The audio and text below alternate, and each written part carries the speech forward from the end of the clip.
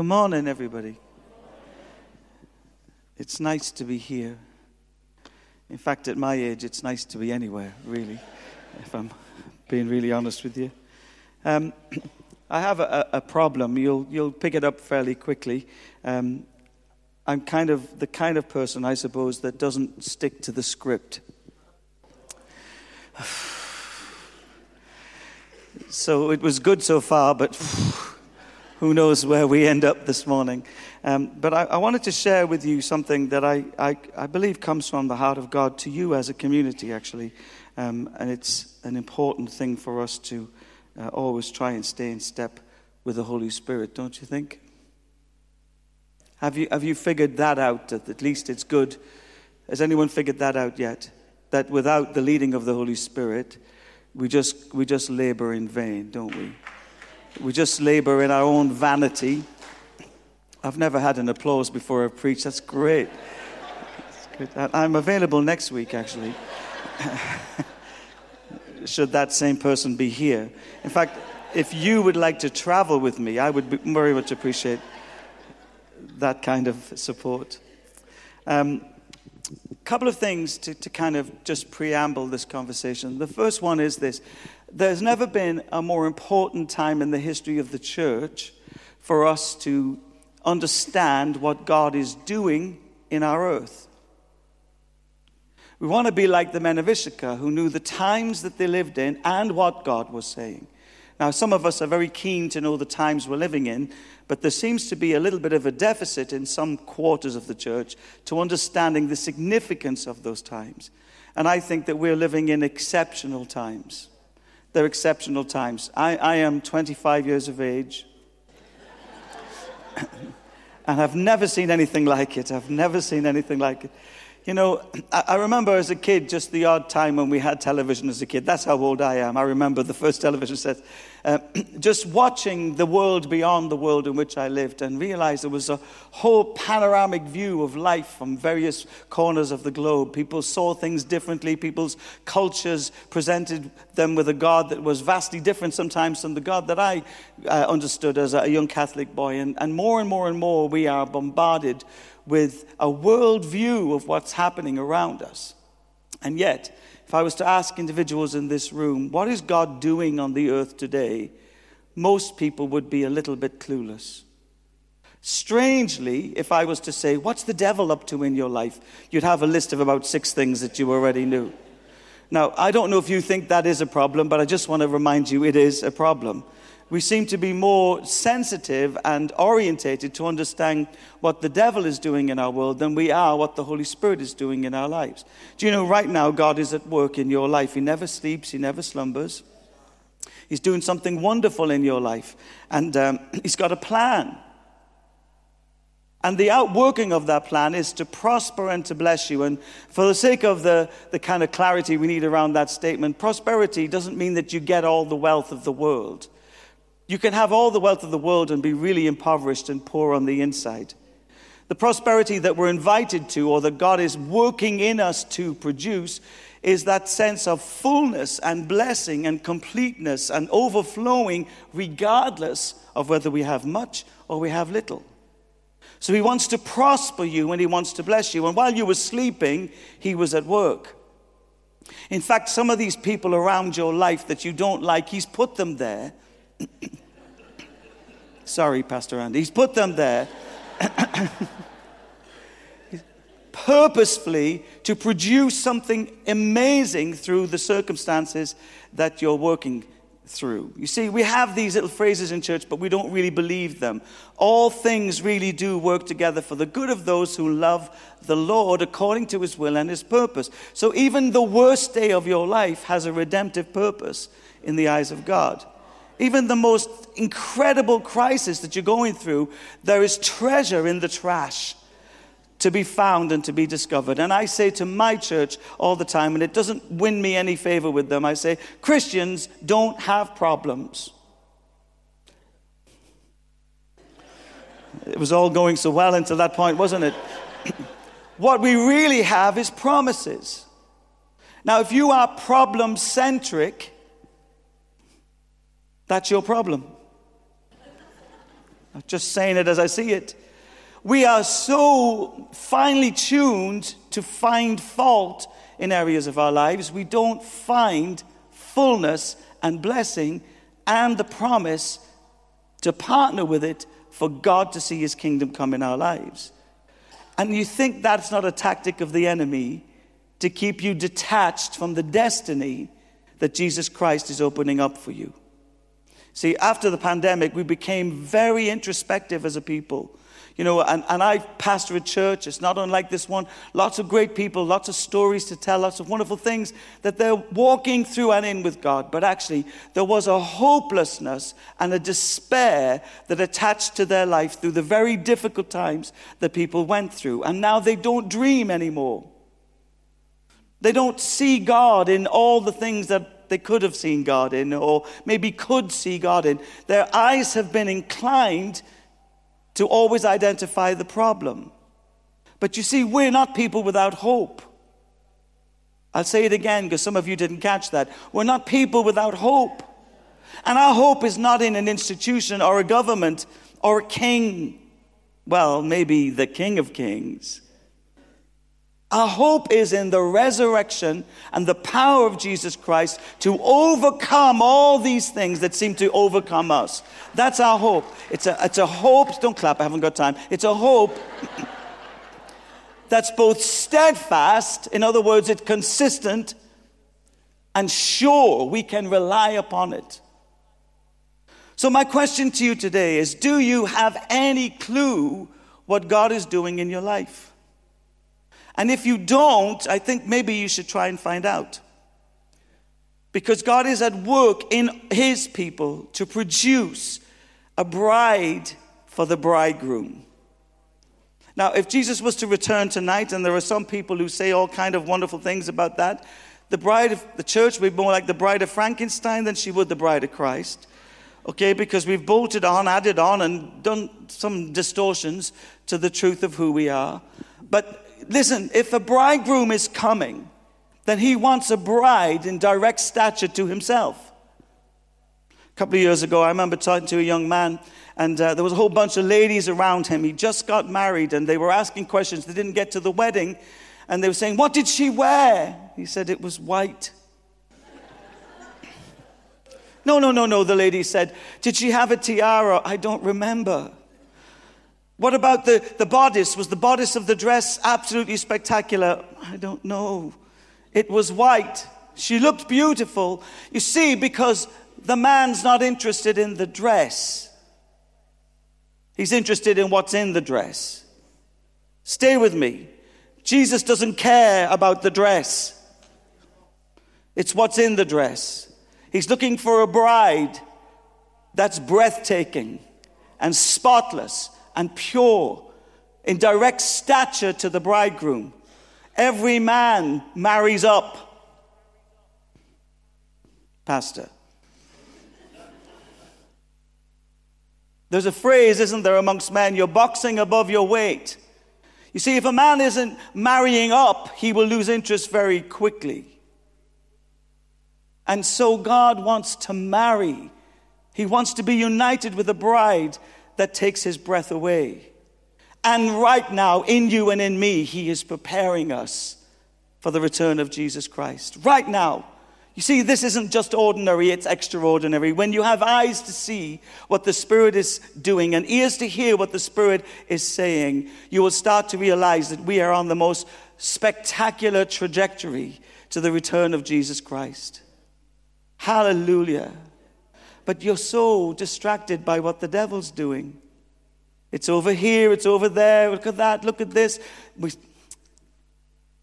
You have one set of spiritual eyes. Fix them on Jesus, for he is the author and the perfecter of your faith. And in these difficult times, the church should not be paralyzed, it should be energized. Because this is the truth, he's nearer than he's ever been. Now don't get me wrong, he's not coming tonight. I've seen some of you. You're not ready. Pastor, you're not ready. I'm not ready. But I know it won't be long. Maybe my daughter will see. Maybe my granddaughter might see the return of Jesus Christ. So what is God doing in the church? Let me take you to a scripture that's so familiar to you, it's become over familiar. Is that okay?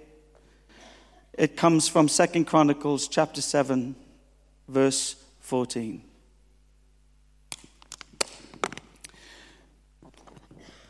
There are two trains of thought when it comes to the Holy Spirit. Oh, I didn't see you up there. There are two trains of thought when it comes to the Holy Spirit. One is, I believe, a false understanding of the sovereignty of God. And that is, it doesn't really matter what I do, it'll all pan out in the end. Now, you've gone quiet because some of you have adopted that philosophy. I call that Peter Pan theology, thinking it'll all pan out in the end. No, that isn't the sovereignty of God. That isn't what is on offer to us. The other is that I must have and continue to do something to create something. And both of those particular postures create problems for us in our walk with Jesus. You can't make what God wants to see happen in your life happen by human effort. It's not by might, it's not by power, but it's by His Spirit, says the Lord. Amen. Listen to this. He who began a good work in you will carry it on until it's completed. You know, to be really honest with you, we're pretty clueless about how it all works. Okay, so your human effort, apart from me, you can do nothing, Jesus said. Your human effort on its own is not enough. And you waiting around for God to do something and it'll all pan out in the end is not enough. And this is why, because God has subjected the advances of His kingdom to the partnerships He has with His people.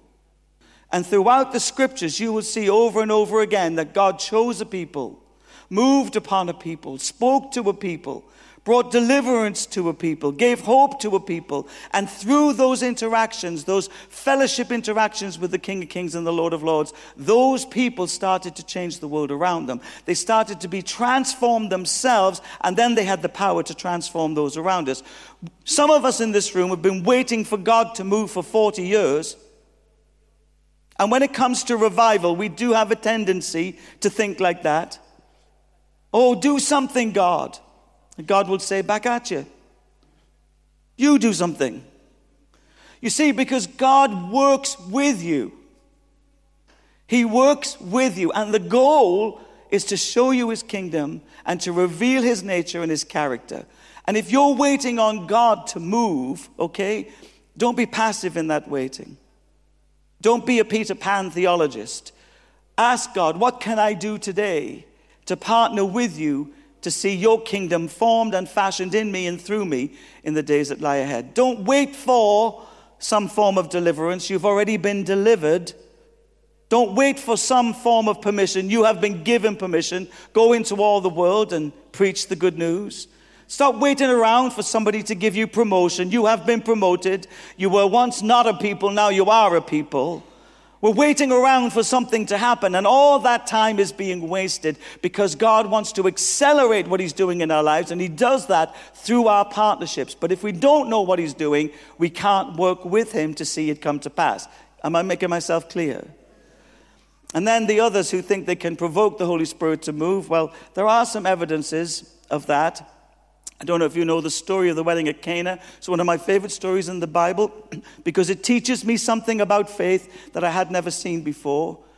Now, you know the story. The wine runs out, and the disciples come to Mary because she knows she's got an insider kind of track to Jesus. And they say, can you get Him to do something? And so she brings the disciples to Jesus. And if this was my mother, I have an Irish mother, she would have walloped me. Okay. If this was my mother, Jesus said, woman, my time has not yet come. In other words, God's timing in all things is important, and it's not the right time for me to display my glory just yet. And Mary ignores what Jesus says and says to the disciples, go and get the vessels. Now, that kind of faith is really important in these days. Do you know we are waiting for God to move on us? And God is waiting for us to move God. You can move God, but how did Mary do that? Through intimacy. She knew Jesus. She knew his nature. She raised him. In Ireland, we call that read him. She read him. She knew all about him. And she knew he would not let that problem pass without trying to resolve it. What is God up to in your world? Are you waiting on him? Is he waiting on you? What fruit of the Spirit is he trying to develop in you as we speak? What part of the plan is unfolding that you can't see? And being passive and Peter Panish about that will mean you will wait forever and never see the fullness of what God has for you. It's not all going to work out in the end just because you come to church or tithe or read your Bible. God has subjected the advances of his kingdom to the partnerships he has with his people. Have I made that statement clear enough for everybody? So let's look at what that partnership really looks like. 2 Chronicles. I should have brought my glasses.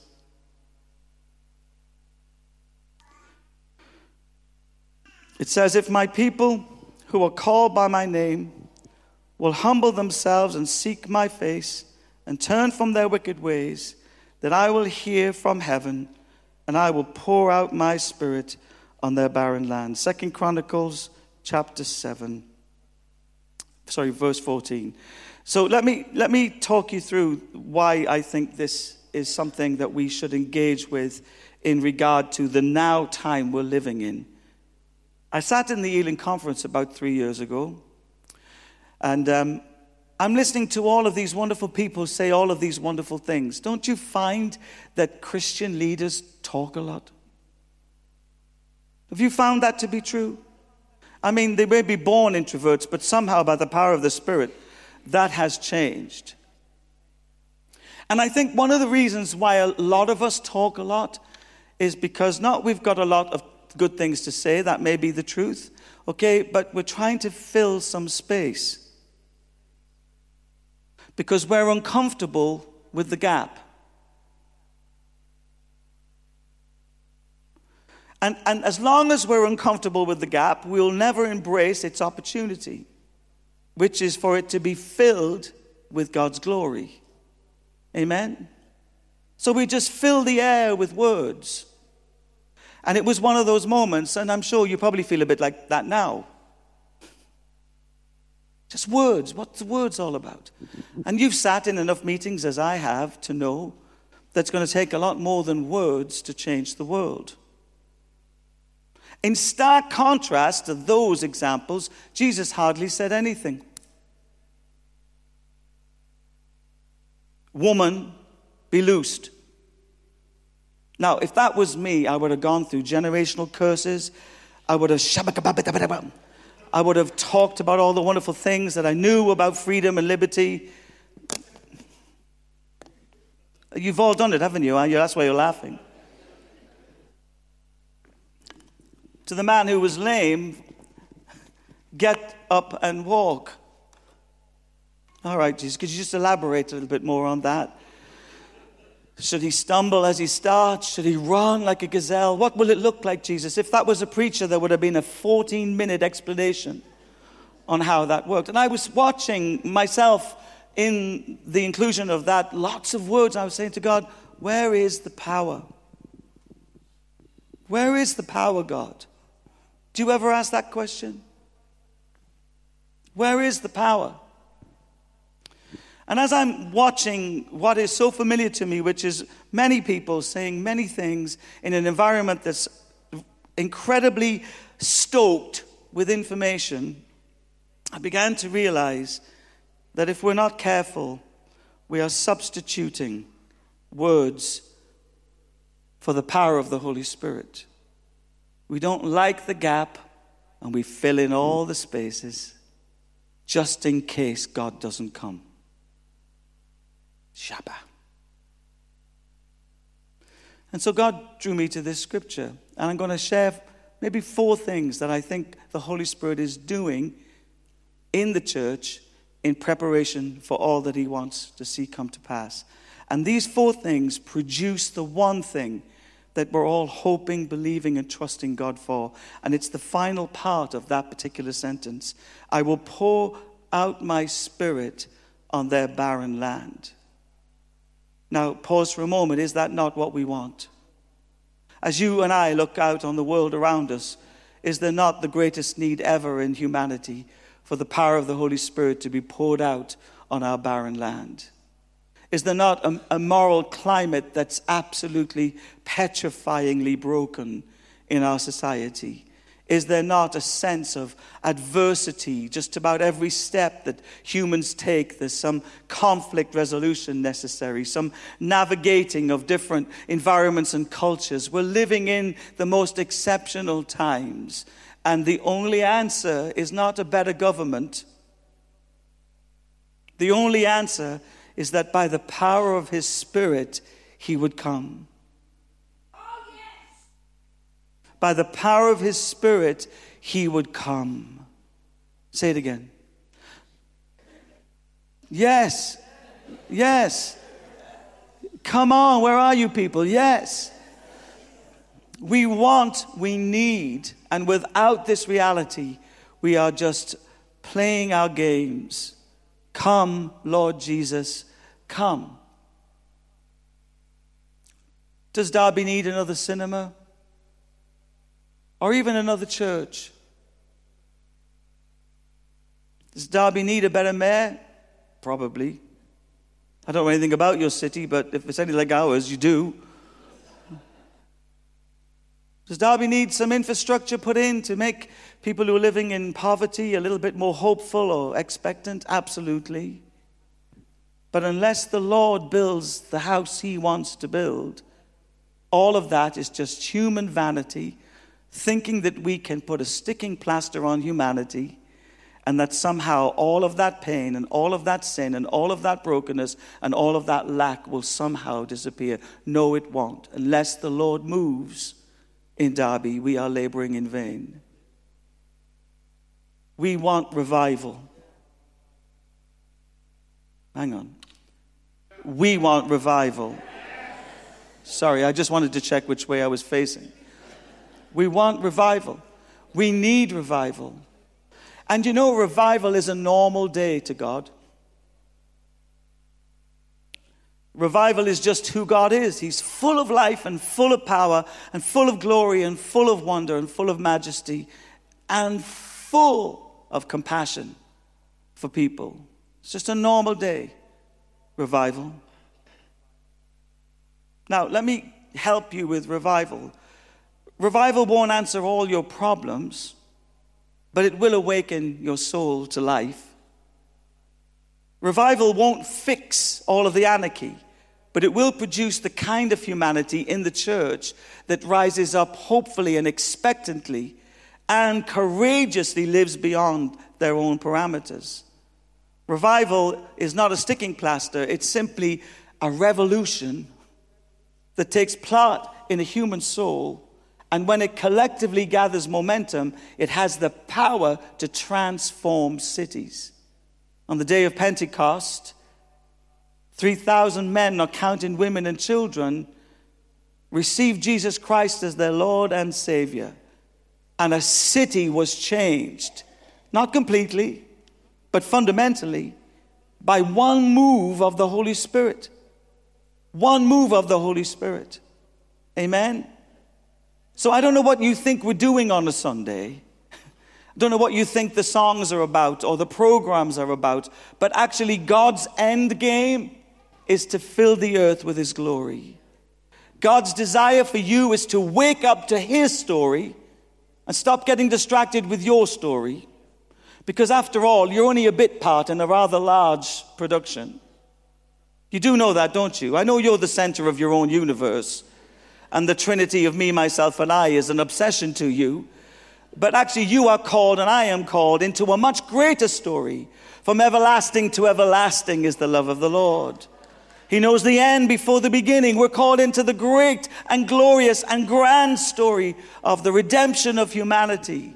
And God's goal today for you and for me today, in fact every day, is that we live in the fullness of his Spirit's power. So whatever you think God might be up to in your life, it's not dealing with the neighbor you don't like. It's awakening your soul to life, that you may live gloriously free of all of that which seems to hinder, because you have a greater reality in you than the world around you. When the Apostle Paul writes those words, greater is he who is in you, he's talking from revival. Not just a theological truth, it's revival. I have noticed, he said, that every place I step, God turns up, because greater is he who is in me than anything I face in this world. And so I want to suggest to you, open your eyes to that truth. That invitation is available to God's people right now. He wants to fill the earth with his glory. Can you imagine Sainsbury's? Do any of us shop in Sainsbury's? Do you? You posh people here, you posh people. Okay. Filled with the glory of God. Imagine our schools and our colleges and our universities filled with the glory of God. Imagine such an atmosphere over the city of Derby that people who are living in abstract poverty walk out of their cardboard box that morning and the glory of God fills their heart with hope in spite of their circumstances. You have too small a view of what God wants to do. And God has greater plans than you or I could ever imagine, think, or ask about. And it's going to take a realignment of our perspective away from me, myself, and I, towards the one who is the King of Kings, the Lion of the tribe of Judah, and the glory that we're all hoping for. And we will start to have an expansive view on what God wants to do in our city. Not just great meetings in the church because we sing the right songs, or the pastor doesn't talk for too long, so we're all relieved in Jesus because our chicken dinner has been calling our name for the last 40 minutes. None of that nonsense, because that's the soul dominating your life. A time will come in this house when people will be queuing around that door to get in on what God is doing. It's coming to you. It's coming to Derby. It's coming for Derby. And it's coming from the Lord Almighty. And it's just a normal day for him. Just a normal day for him. Anybody excited about that reality? So how do we get there? What's the strategy? And this scripture reveals it to us, actually. He says, if my people who are called by my name will humble themselves, turn from their wicked ways and seek my face, I will pour out my spirit on their barren land. You see, if I'm not living with that end in sight, I will not be living with clarity about what the Spirit wants to do in my life. So if my people, one of the greatest things the enemy has sought to do in the church is to steal the identity of God's children. You see, when God says my people, he's not just talking about ownership. He's talking about affiliation and connection to the King of Kings and the Lord of Lords. He's talking about us being all that we were created to be before sin had broken down our capacities to understand, see, or even entertain what God wants to do. If my people, and God is inviting us to move away from fractured identity into the reality that we are sons and daughters of the Most High God. You see, you have had identity theft so long now, you have forgotten who you are. You have forgotten what he said. You have forgotten what he declared over your life.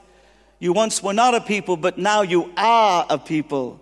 A holy people set apart for the glory of God. You see, if I live under any other auspices regarding my identity, I am living in an inferior reality. I am a son of the Most High God. Hallelujah. I might even have a little sip of water to celebrate that truth and reality. What you believe about you is really important. Do you know there's no other agency in the world where God has deposited his authority to bring transformation and revival and restoration to than the church? Listen to these words. Heaven and earth will pass away, but my word and my church will remain. You are carriers of hope for nations. You have an authority that can destroy the works of the enemy.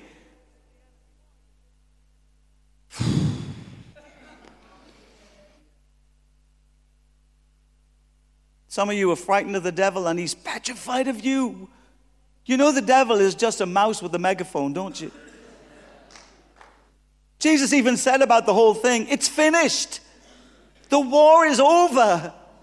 It's over. Stop being distracted. That's all he's got left. He distracts you with all manner of things. Let me give you one he's distracting you with, just how rotten you really are. That can't be a surprise to you. I mean, we've hung around you for a few weeks and I've picked it up. If you go looking for dirt, you'll find it. See, here's what we do. We were called to live in kingdom abundance, but we have been distracted by sin avoidance. We're always looking to get out of something when we've already been brought into something. Do you think your problem is a surprise to God? Do you think he didn't know?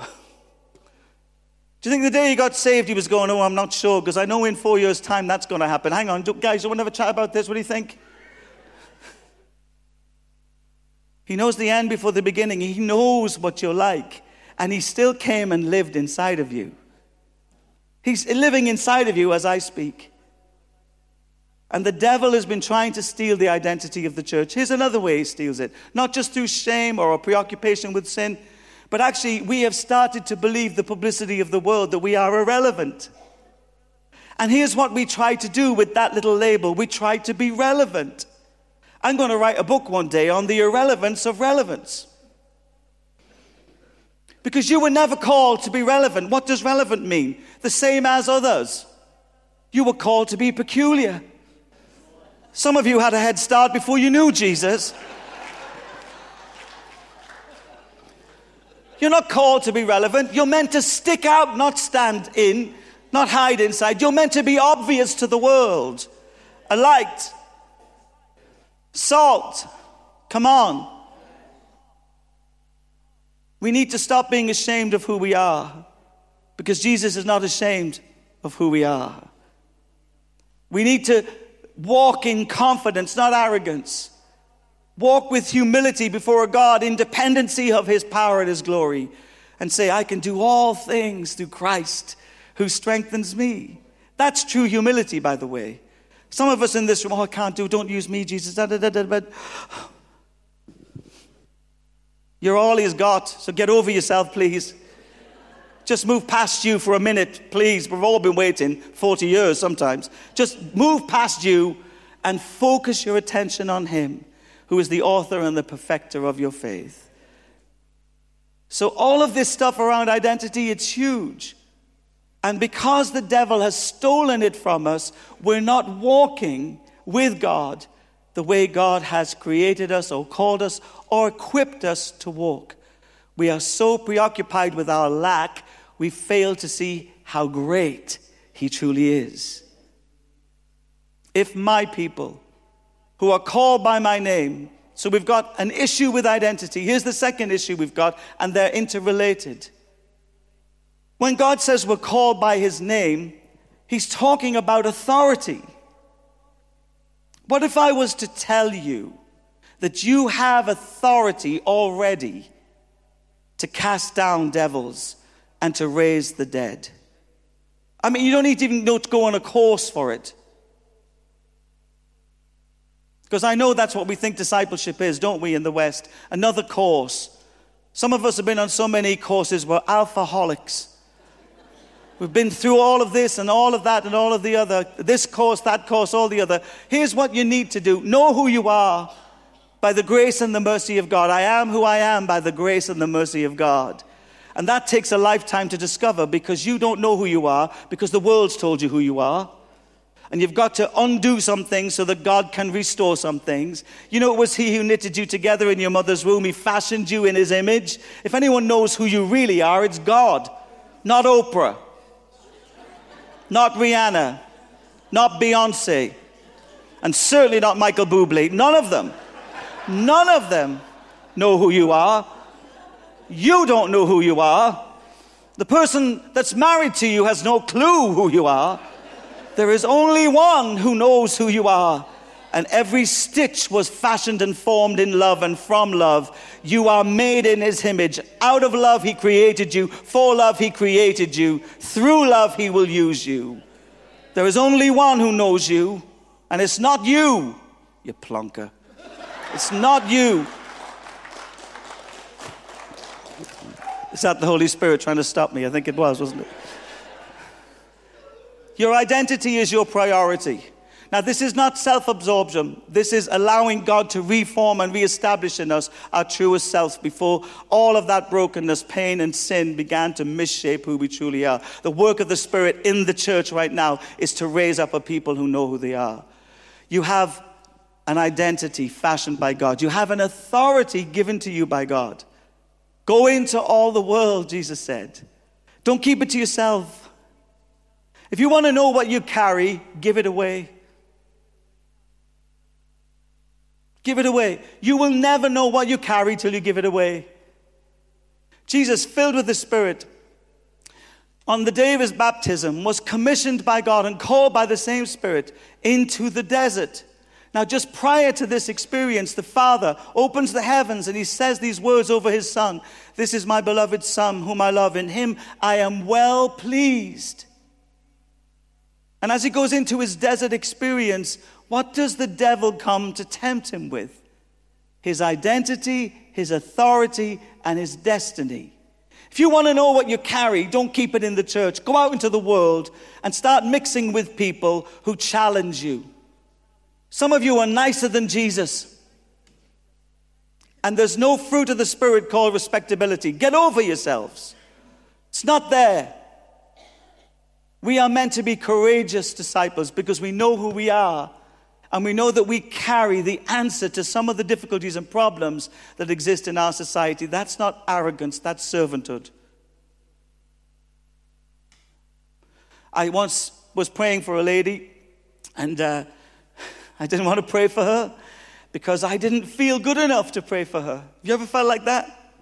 You know, she came to the front, she got cataracts on her eyes, she was a very elderly lady, and so I put our best kind of ministry person onto her, Marion, mighty Marion.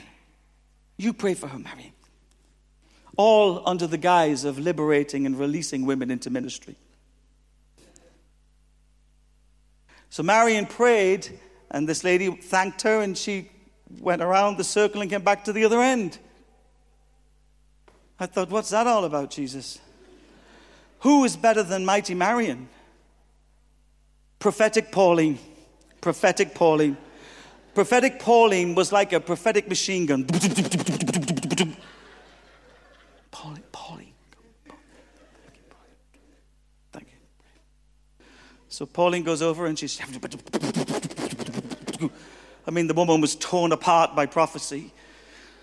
And I think, that's that done. Thank you, Jesus. I'm praying for somebody with a bad leg. That'll do me. Just a bad leg, Jesus. This woman had cataracts on her eyes. And she comes back around again. I think, you're having a jaff, you are. You are having a jaff. What is wrong with you, woman?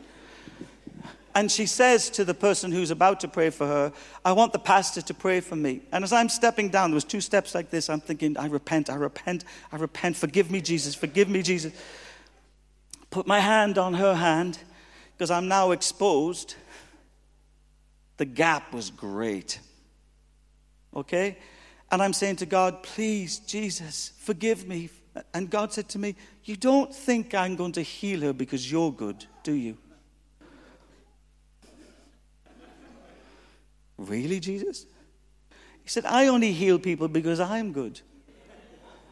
But oh yeah, Pastor, yeah. But don't tell me you don't do the same thing. You see, that's a preoccupation with a sense of lack. So I put my hand on her, and this is what God told me. Spit in her eyes. I hate spitting. She's an old lady. I'm an ex-Irish Catholic. My mother would have turned in her grave. The whole thing was wrong. So I tilted her head after absolute discussion and disagreement with the Holy Spirit. I said, lift your chin a little.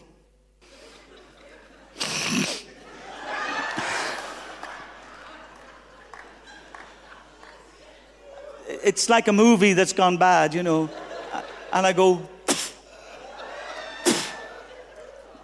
and it starts to dribble down her wrinkled old face. I am horrified. Mighty Marion is like prophetic Pauline. The whole thing is a sham. And then she starts crying. I thought, I would cry. Wouldn't you cry if somebody spat in your face? And I said, are you okay? I'm so sorry. She said, don't apologize, Pastor. I can see. I can see. I can see. Don't apologize, Pastor. I can see. If you don't know who you are, you won't do what you're called to do. It just will not happen. You will always second guess, question, and never step out into the place that God invites you to, where the gap looks great and you feel very inadequate, but he comes in power and he comes in glory and he rewrites a story for an old lady who thought her life was finished because she couldn't see. You do believe in miracles in Derby, don't you? If my people who are called by my name humble themselves, I don't need to explain that, and turn from their wicked ways and seek my face. Let me tell you what that scripture is saying. It's not talking about porn addiction. Okay? It's not talking about the headline sins. It's talking about an indifference.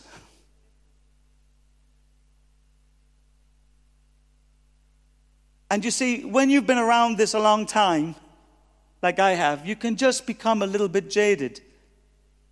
Now, I'm not talking to you, but for the benefit of your friend who couldn't make it today. This is not a time to live in disappointment, because you have an appointment waiting for you.